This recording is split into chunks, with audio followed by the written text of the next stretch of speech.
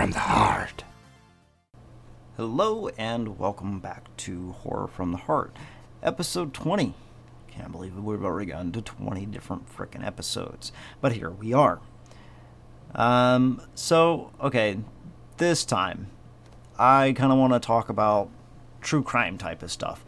Now, I know there's tons of podcasts and YouTube channels and documentaries and everything that's out there that talk about true crime stuff. So I mean, that's one of the reasons why I'm trying to do this the way I'm doing it. I'm not wanting to specifically talk about that, but it falls in the realm of horror.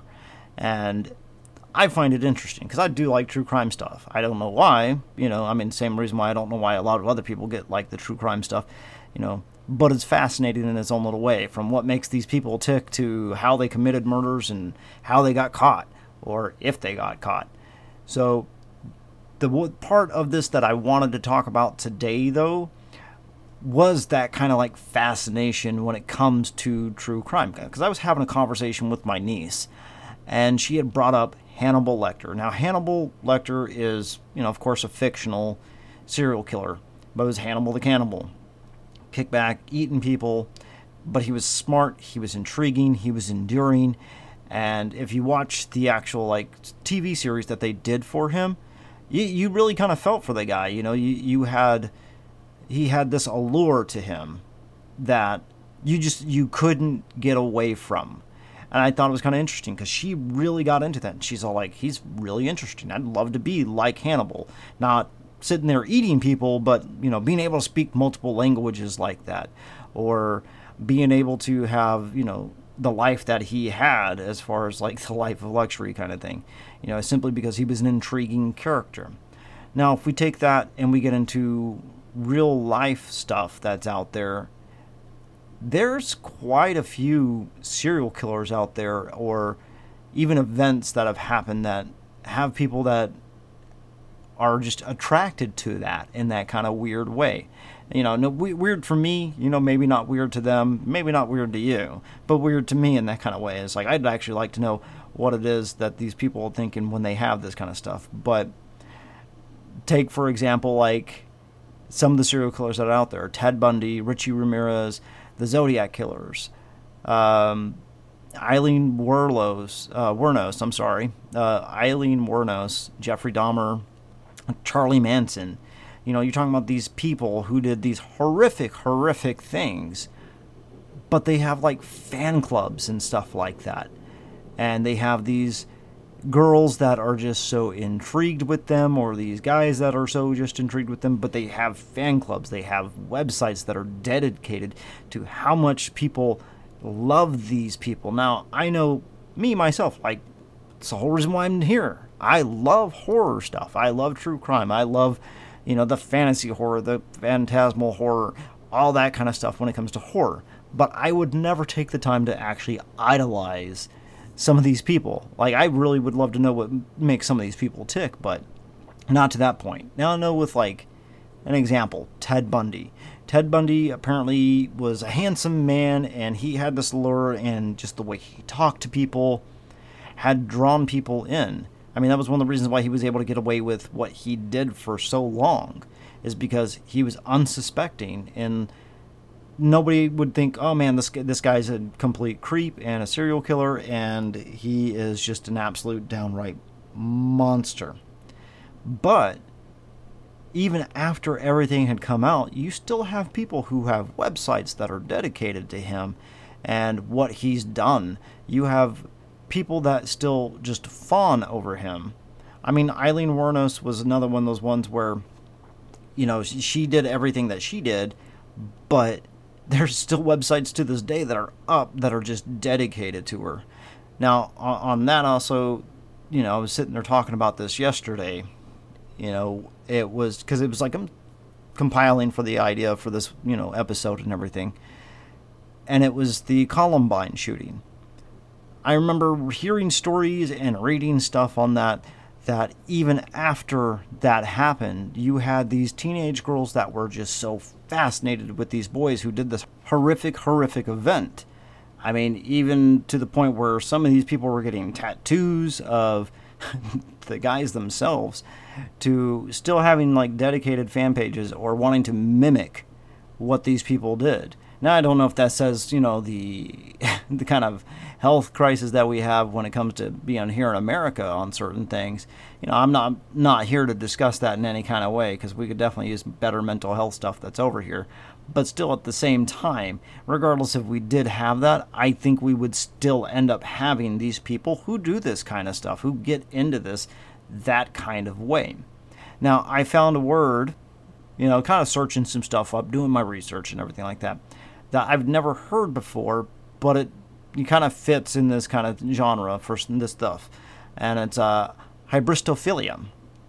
Now, hybristophilia is, as put down in Wikipedia, is a sexual interest in and attraction to those who commit crimes, a paraphernalia in which sexual arousal, facilitation, and attainment of orgasm and responsive to and contingent upon with a partner known to have committed a crime. The term is derived from the Greek word of harbizine. I don't know if I pronounced that right. I don't speak Greek. Or meaning to commit an outrage against someone. And philo, which has strong affinity to, philia, philo, that kind of thing. But that word, hybristophilia, right there. And I know not everybody who gets into that kind of stuff has like this sexual attraction to that kind of thing or wants to get off on that kind of stuff. But it's still at the same time, it kind of fits in that to where it's like these people are just drawn to this kind of thing.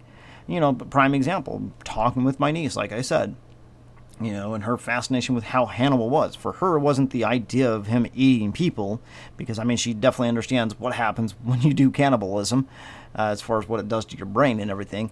But at the same time, just the amount of intrigue that she had just in that character, and to think that there's real world people out there that people will follow to the nth degree like this, and kind of like the whole Bonnie and Clyde syndrome type of thing. And if you've never heard that, that's kind of like that same kind of thing. It's not really the aspect of being sexually aroused or anything like that to that, but more in the idea of wanting that kind of thing because of how Bonnie and Clyde were, and if you don't know who Bonnie and Clyde are, maybe later on I'll do something about that. Let me know if you don't know, if you want to hear something about Bonnie and Clyde, because actually, being here in the States, being here in Texas and stuff like that, you get quite a bit of information about that kind of stuff. But Bonnie and Clyde syndrome is kind of like in the same thing as like Stockholm syndrome in that kind of way. Whereas like instead of these people being captors, they're just intrigued. And it's like oh my God, you do this horrible stuff. And that just, I don't know what that does to me, but it makes my heart flutter. And I just want to be with you kind of thing, He's so handsome. He's so beautiful, that kind of thing, and they, Richie Ramirez, that prime example, kind of, detracting from that to going into this. Richie Ramirez is a prime example. Somebody married him even after all this stuff came out. Somebody married him. Charlie Manson still has tons of fan letters that would go out to him all the time about how he was done wrong and how he was right and all this other stuff. So it's kind of, like I said, in that vein of Stockholm syndrome, but you're not a captor. You're an outside observer type of thing. So, people like me, like I said, I like listening to the stories. I like finding out about that kind of stuff. But I'm not to that point of, doing a fan club or anything like that. But I'm kind of curious if you guys know anybody who kind of idolizes some of these serial killers. Or even if you do. I'm not here to judge. That's completely up to you on what you want to do. As long as, for me, it's one of those, as long as you're not, hurting yourself or hurting other people type of thing, by all means, have all the fascination in the world that you want.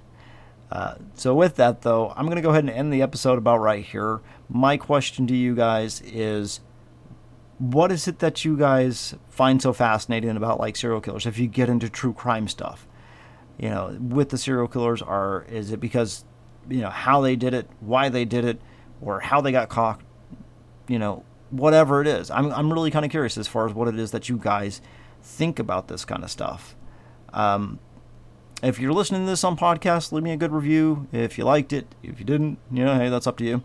If you're listening on YouTube, hit the like button, hit that subscribe button, hit that share button, leave a comment down below, and let me know what it is that you guys enjoyed about this, or what you guys think about this, or answer to the question, even.